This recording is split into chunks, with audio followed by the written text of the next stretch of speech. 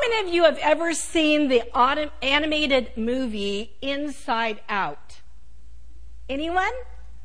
Well, it's a really cute little animated film. It's a Disney film, and I watched it with my great-grandkids recently, Ariana and Jaden, and the movie's mainly set in the mind of a little 11-year-old girl. Her name is Riley. And Riley has suddenly experienced a major change in her life. And she has no control over that change. Have you ever been there? Well, her family just moved from Minnesota to San Francisco. And Riley is finding herself dealing with all the emotions regarding this move. And I have a little image up here that we're going to show you. And these are the characters that represent Riley's emotions. So over here, we have sadness on the end on the left-hand side. Then we have, what do you think?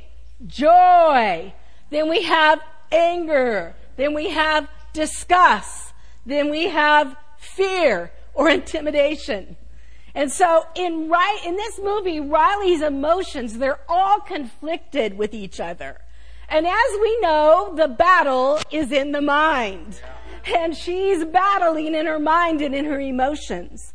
And I was just thinking so much about how that happens to us in everyday life, where we have to battle emotions. We have to battle in the mind. And there's only one thing that divides between the soul and the spirit, and that is the Word of God. Hallelujah. And we've got the Word here. Thank God for it, because it divides between those emotions and helps you to recognize what is truth and what is false. Amen? I was recently confronted with a situation. It's the kind that, suddenly shows up. And all the information I was receiving about it was coming from one source. And that one source, they were understandably communicating through their own perspective. And they were very emotional about it. So, if you hear somebody's emotions and it stirs up your emotions, you have to do something. You have to stop and say, wait a minute here. I have to get a perspective that's God's perspective and not what I'm hearing and not what I'm feeling. Amen? And so I felt like Riley in the movie. My emotions were all conflicted. So in order to manage my emotions and not have my emotions manage me, I needed to stop. And I needed to pull myself away from the thoughts with the worst case scenario. Amen? Isn't that funny how it always comes to us that way? And if you start playing it out, that thought becomes an imagination. And then that imagination becomes a stronghold. So you got to do something with those thoughts. On the onset. You've got to take authority over them. You've got to cast them down in the name of Jesus. And then you've got to replace them with truth. And so what happened is, first of all, one thing that I know that really helps me is to just take a time out when I'm feeling really emotional about something. And so the way that I like to take a time out is to go outside and water my plants. And just get in the sun and let the sun kiss my face. And there's something about it for me that calms me. And sometimes we just need to calm our physical being. Because your adrenaline can start going and all these other things start happening physically as well as emotionally. So I go outside and I water a little bit and I calm myself, and then I come back in and I'm ready to be seated. And the thing that helps me the most is to be seated and to open the Word of God and allow God to speak to me. Allow God to speak to my heart so that I can get His perspective and not my own and not others and not the devil's. Amen? And so, I take that time out and do that. I don't know what works for you, but that's what works for me. So find what works for you. What calms you? What helps you so that you could be seated in God's presence and receive from Him? And so I was there and I said, Lord, I don't know what to do in this situation. I don't know what to do, but my eyes are on you. And Lord, I just petition heaven right now. I need wisdom. I need insight. I need to know what to do. And so I took my Bible and I opened it up. And I always have several bookmarks, but my eye went to this one bookmark. And I thought, okay, I'm going to start there. So I opened the book, and it was Micah, chapter 8. And I started reading, and I read down. And I got to verse 8, and verse 8 says this: He has shown you, O man, what is good. And what does the Lord require of you? To do justly, to love mercy, and to walk humbly with your God. So when I'm reading, I tend to see things in threes.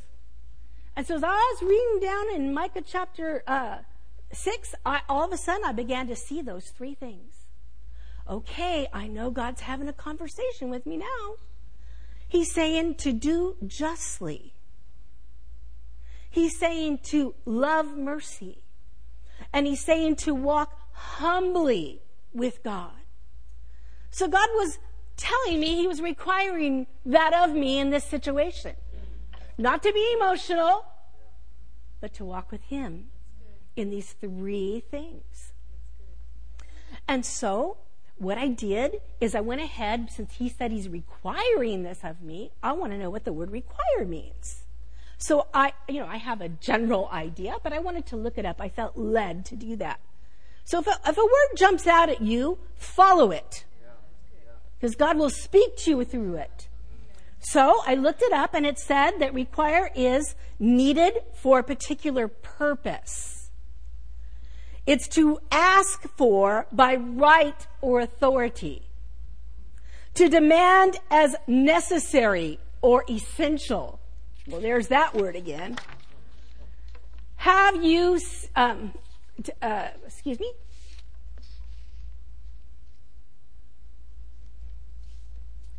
We printed my notes out before service, and the notes wouldn't print out, and they printed out back to back, and so I just got back on the first page. So here we go.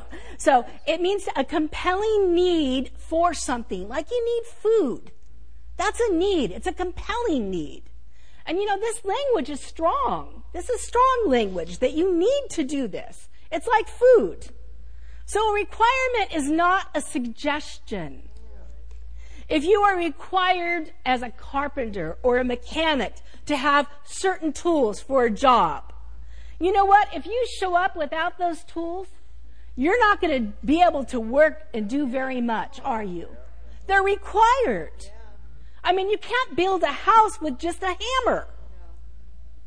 You have to bring what is necessary, what is required. I mean, you might be able to do a few things, but you're not going to do anything mighty. And there's mighty works to be done.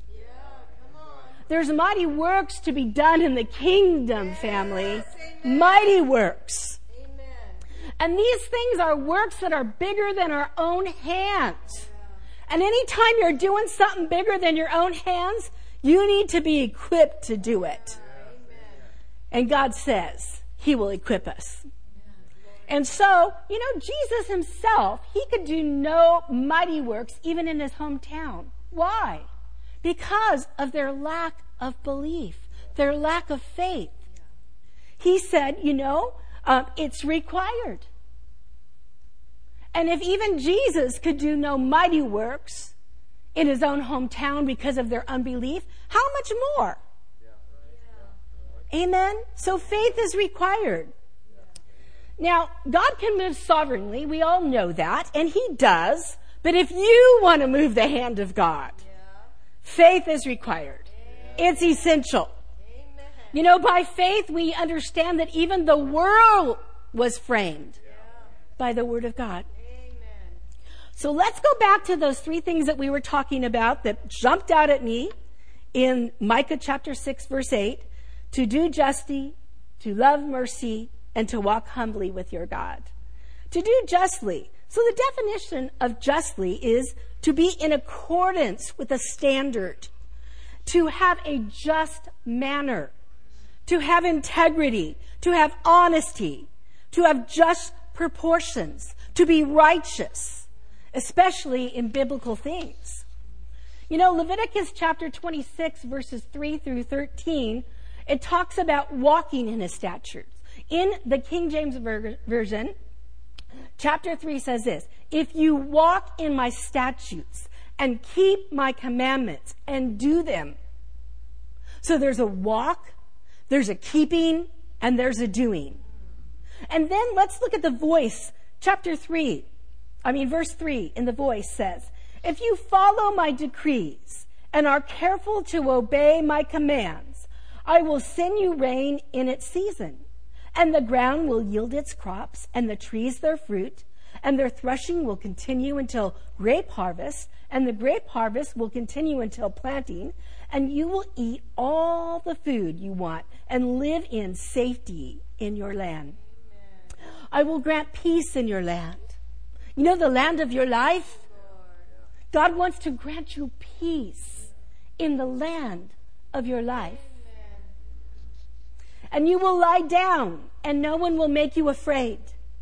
And I will remove wild beasts from the land, and the sword will not pass through your country. And you will pursue your enemies, and they will fall by the sword before you. 5 of you will chase 100, and 100 will chase 10,000. And your enemies, that's Satan and his cohorts, will fall by the sword before you. Before your eyes, you will see the salvation of the Lord. Verse 9 says, I will look on you with favor and make you fruitful and increase your numbers. And I will keep my covenant with you. And you will be still eating last year's harvest when you have to move out to make room for the new. I will put my dwelling place among you, and I will not abhor you. I will walk among you and be your God, and you will be my people. I am your Lord, your God, who brought you out of Egypt. Has anybody ever been brought out of Egypt? Yes, hallelujah. Hallelujah. Thank you, Lord. And you will no longer be slaves to the Egyptians. I broke the bars of the yoke and enabled you to walk with heads held high. Oh, hallelujah. Woo! He's the glory and the lifter of our heads. Amen. Hallelujah. Thank you, Lord. Thank you, Jesus. Okay. You know, in Psalms 1 it says, blessed is the man that walks not in the counsel of the ungodly, nor stands in the way of sinners, nor sits in the seat of the scornful. But his delight is in the law of the Lord. And his law does he meditate both day and night. And what will happen when you do that? It says you'll be like a tree planted by the rivers of water, who brings forth fruit. I want to be fruit bearing. How about you? I want to bear fruit, much fruit, and I want my fruit to remain, and I want my fruit to bear fruit. And his leaf, it says, it shall not wither. And whatsoever he does shall prosper. That's the promises of God. Yes and amen. I like to write in my Bible, do and have. Do and have. You'll see that through my Bible. Do and have. And God's saying if you will keep his statute, if you will do justly. Do you know it takes a commitment to do justly? Because sometimes we want to justify things in our own arm of the flesh. We want to take the scales of justice that feel unbalanced, and we want to balance them with the arm of our flesh. But you know what? That's God's job. And if we will let him do his job, he will do it. And he will establish justice for you. He says he will establish justice for those who are oppressed. Amen? What a promise. In The Voice, it says about Psalms 1, God's blessing follows you and awaits you at every turn. And when you don't follow the advice of those who delight in wicked schemes, when you avoid sin's highway, when judgment and sarcasm beckon you but you refuse, that's when you're blessed. You know, you have to take a stand. You have to say, no, I will not retaliate. Vengeance is the Lord's, and He will repay. I'm going to trust in you, Lord. I'm going to unconditionally trust in you. Some people trust the Lord with condition. But when you unconditionally trust the Lord and you abandon yourself and you abandon the arm of the flesh and you abandon reasoning, you abandon what you know, how you did it yesterday, how you think it should be done today. And you say, Lord, I'm petitioning heaven. I need a word. I need wisdom. I need insight. You're not going to get earthly wisdom. You're going to get wisdom that comes from the throne of grace. Amen? And so that's just a little bit about do justly. Make a commitment that you're going to be a doer of the word and not a hearer only. You're going to do it God's way and not your own. So the next point was to love mercy. Love mercy. I'm telling you, it doesn't say like mercy. It doesn't say tolerate mercy. It doesn't say just be merciful. It says love mercy. Love mercy. Not judgment. Not rejoicing when unrighteousness and truth are reigning, but rejoicing when right and truth prevails. Hallelujah. Not loving judgment, but loving mercy. Proverbs 3:3 says, let not mercy and truth forsake thee. Write them upon the tablet of your heart. Let them regulate your life and begin to speak of His mercies. You know, sometimes we need to speak the truth, but we need to speak the truth with the love of God. Amen? Because there's a lot of things that are true. But when you do it God's way, when you settle a matter in your heart before you confront something. You see, when you confront something, you should have the right timing to confront it. You should have the right tone. And that takes time because you have to settle it in your own heart so that, you can go to another. So that it's in the right tone, in the right heart, in love, speaking the truth. So the timing, the tone, the content of what you want to say, and the tack in which you want to say it. Hallelujah. It pays rich dividends. People will hear you. If you want them to hear you, you got to go with the right heart, in the right way, with the love of God, speaking the truth. I heard one minister use this phrase, the Lord created justice so He could release mercy.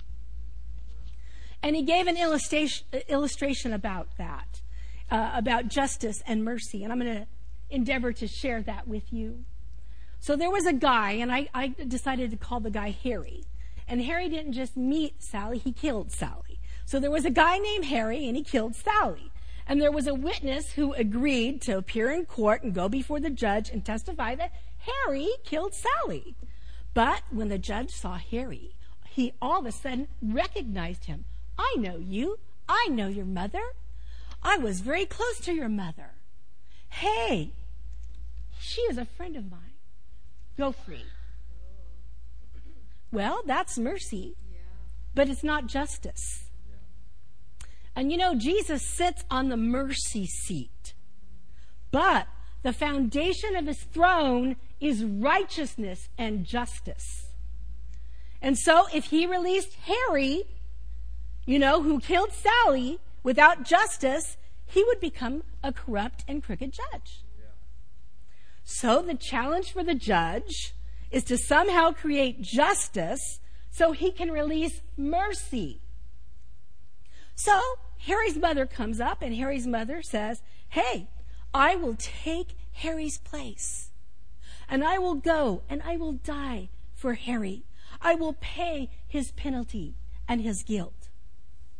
But the judge looks at Harry's mother and says, oh, I'm sorry, but you too have sin in your life, and you're guilty as well. And so the judge looks around, and he could find no one available that was without guilt, except his son. And so suddenly the son enters the courtroom, and the son says, I will die for him. And the judge looks in his book, seeing if his name is there, and he can't find the name, Jesus Christ. And so he says, well, you can die for Harry because you don't owe anything for yourself. And so he did, and justice was paid. So Jesus died to create justice. So then the judge could release mercy. So because he created justice by giving his son for your sins, God doesn't have to judge you. Because he judged his son for you. Jesus didn't just die for you, he died as you.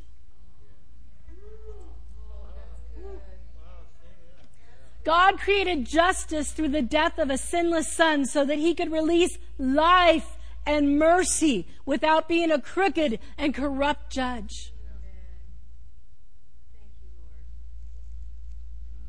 We don't need to be perfect. We just need a perfect God who loves mercy. And our God loves mercy. He's the God of all mercies. Now, in the situation I told you about at the beginning, there were some things I didn't know. And I probably should have known. And I didn't confirm some things. You know that old saying? Trust and what? Verify. I didn't do that. And I started to lament over that. And I decided I can lament over my failure, or I can call upon the mercy of God in this situation. Oh, hallelujah. Have you ever been there? Mercy is everlasting and it endures forever. Mercy is new every morning. Mercy existed before our faith, and it extends beyond our faith. The mercy seat sits over the law. In Psalms 85:10 it says, mercy and truth have met together. Righteousness and peace have kissed. Psalms 23:6, y'all know this one. Surely what? Goodness and mercy shall follow me all the days of my life. Amen. And I'll dwell in the house of the Lord forever. Mercy is following you, my family, and it's chasing you down. God's mercy, his great faithfulness will be with you every day of your life. Hallelujah. Now, the more you sow, the more you're going to reap. And I find that I want to share just a practical example with you of something that I went through recently too, as a testimony, where I had to walk in mercy because I endeavor to practice mercy. I want that in me that says, I love mercy. I want to flow in it. I want to practice it, just like I practice patience and any other fruit of the Spirit. Amen? Well, I had this situation where I had my personal email. And my personal email, I had an issue with the password. I'd forgotten it. And so I've had it for a very long time. I have lots of files. I have lots of emails that I need to access at different times. And I couldn't get in. And so I had to actually call for tech support. And when I called for tech support, the gal said, okay, oh yeah, I can help you. You got to do this. And so she took me down this path. And when she took me down the path, it locked me out of my email account. And when she locked me out, she goes, oh, I'm sorry, we can't get back in. I said, oh no. No, we need to try something else. What else can we try? Yeah, right. No, you didn't, yeah. Well, I'm telling you, I worked, she gave me another number to call. And then I called that number, which, oh yes, we can help you, ma'am. I'm sorry, we can't help you, ma'am. I said, no, I will not be defeated, and I will not quit, and I will not take no for an answer. Right, that's right. And so I had to go to another number, and to another number, and to another number. Oh no, you have to talk to these people, and they're not there tonight. It's closed, you'll have to call back. So that was on a Friday night, tried on a Sunday. I can't tell you how many hours I spent. I was determined I'm getting my email back. Monday, I kid you not, I had to go through the whole thing again. This number, that number, this number, that number. And I want to say something, you guys. I had to determine that I was going to walk in love. And that I was going to talk with each and every person with great respect and mercy. By the grace of God. Because I'm telling you, if you've ever had experience like that, I must have been at least 12 hours on the phone saving my email. And everybody that I got off the phone with, every person, I had to have at least talked to maybe 15 people. They all told me, no, I'm sorry, nothing can be done. But you know what? I had something else down here on the inside of me. I had pursue. Pursue and recover all. Now, if I didn't have that, I may not have taken that approach. But I had it in my spirit. Pursue and recover all. And I was determined I was going to stick with it. I was not going to be defeated. I was not going to quit. And I was not going to take no for an answer. And I was going to do it with the love of God. And so finally, I get this guy, and he says, I can help you. And he explained to me what I needed to do, and we set it up, and I recovered all. But I had to practice exactly this, loving mercy. Because it's easy to have mercy when you feel like it. It's easy to have mercy when compassion's flowing in you. But when you're frustrated and you're angry and you feel like Riley and all your emotions are going all over the place. Man, I needed more than one time out. But I recovered all, and I was so happy about that and so blessed. And so, there's many voices out there that are going to demand your attention. You know, lots of voices. We've just come through this pandemic. We're coming through. We're on the other side in the name of Jesus. Hallelujah. How many of you didn't just survive, you thrived? Amen. Whether you felt like it or not, you were thriving. Hallelujah. Well, there's many voices, and I'm telling you, if you're not careful, you'll be persuaded by a voice that is not the voice of God. And so we have to go back to God's standards, to do justly, to live in His statutes, to do all that is required of us from the Word and from our Lord Jesus Christ. Amen? He requires us to walk in accordance with the Scriptures. And what He says, amen? If He says do it, do it. If He says build a boat on dry ground, build a boat on dry ground. Does it make sense to your mind? No, it doesn't. Is there any logic in it? No, there's not. Does it make sense for the leopard to go dip in a filthy Jordan River to be cleansed? No, it doesn't. Does it make sense to speak to the fig tree and curse it from its roots and then watch it die. No, it doesn't. But these are the spiritual laws, the spiritual principles that we're to operate by. Amen? And if we do, then we can have what they say.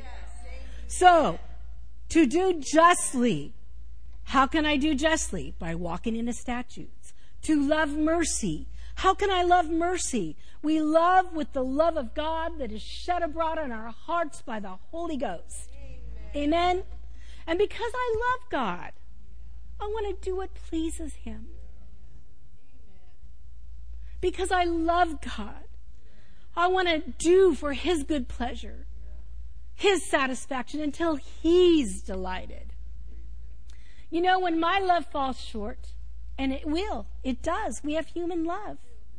When our love falls short, His love can take over. When my love comes to an end, God's love never comes to an end. It never fails, the love of God. And so, when your reservoir is empty, go to God and ask for rain. Lord, send the rain. Send the rain. And He'll fill you up. Hallelujah. Just ask Him to do it. So that brings us to the third and final point, to walk humbly. By not walking in another path, we're walking humbly. Because you know there's a way that seems right, as we've been talking about. There's reasoning, there's logic, there's your emotions, your will, you know.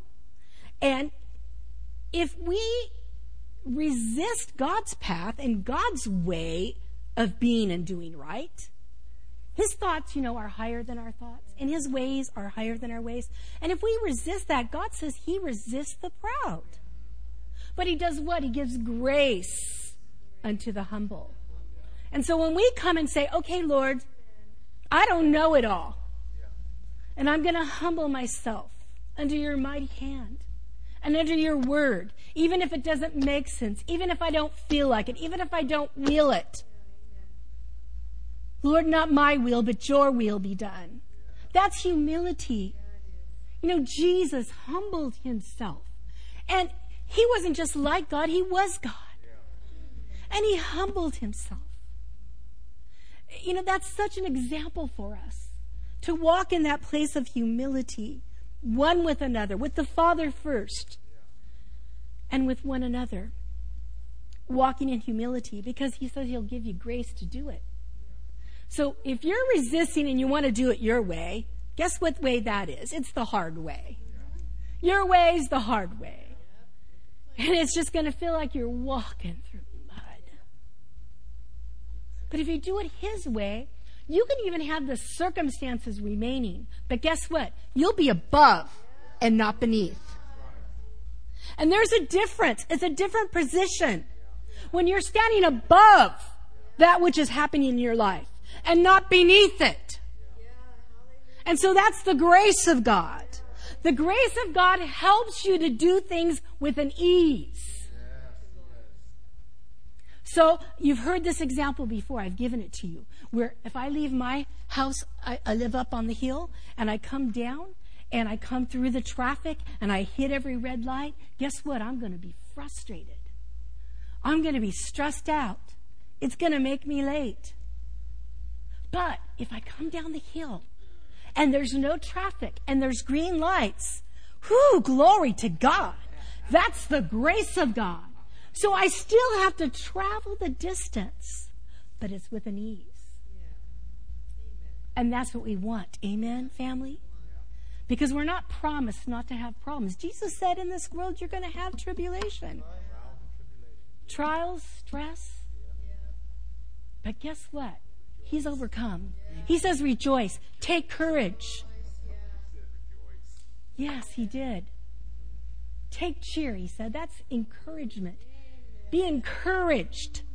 Encouragement inspires courage to keep going when you want to quit. Hallelujah. Thank you, Lord. And so, you know, I was thinking about somebody in the Bible who I see as a person who really displayed the grace of God in his life to do justly, to love mercy, and to walk humbly before the Lord. And that person was Joseph. Joseph did exactly that. I mean, here's somebody who had the favor of God on his life, who was so beloved by his father that it made his brothers jealous, right? And his family betrayed him, threw him in a hole, sold him he was sold not just once, but twice as a slave, right? And then he finally gets in a place, I mean, no matter where he lands, he's going to come up on his feet because God saw to it. So he's falsely accused by Potiphar's wife, and he was thrown into prison, but he comes up to the cream of the crop. And then, the story goes how he had to endure so much. But even in prison, the scripture says God was with him. And again, when you feel like you're in prison, it's good to know God is with you. Yeah, amen. And he will steady you. And that grace we were just talking about comes on you.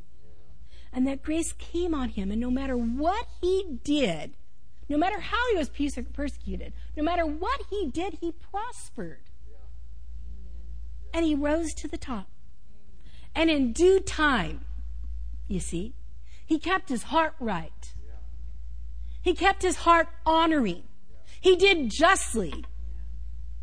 I mean, he could have had his way with Potiphar's wife, but no, it was not righteous. It was not in line with God's ways and his statutes and his standards and his word.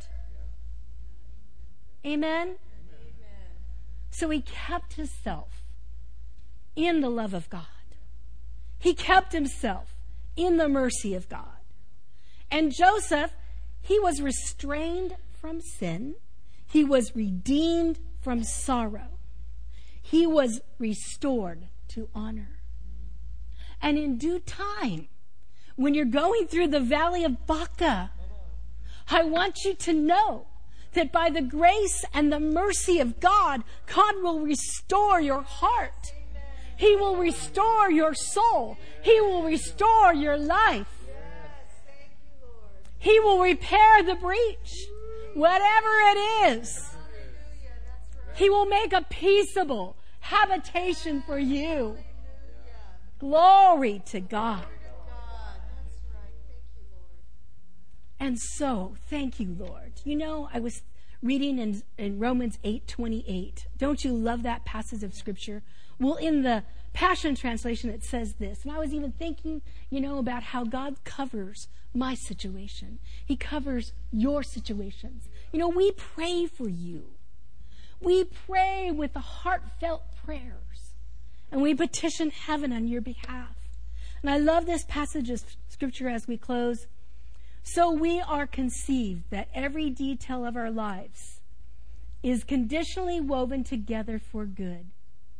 For we are his lovers who have been called to fulfill his design purpose. Are we convinced of that? It says we can be convinced that every detail of our life, God will take ashes and make them beautiful. He will bring good when it doesn't seem possible. He will turn it around for you. And he'll lift you up out of the valley of Baca. And when you come out of that valley, you're going to make it a spring.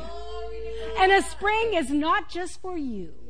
A spring is for others. So that you can bring the life of God. You can bring justice. You can bring mercy.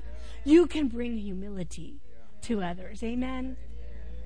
Father, we thank you for the word tonight. We just give you praise that you settle it in each heart and you speak to each one just what you want them to hear. And I pray for that spirit of encouragement to just rest upon them and lift them and help them. And oh, how I give you praise for that tonight. In the mighty name of Jesus.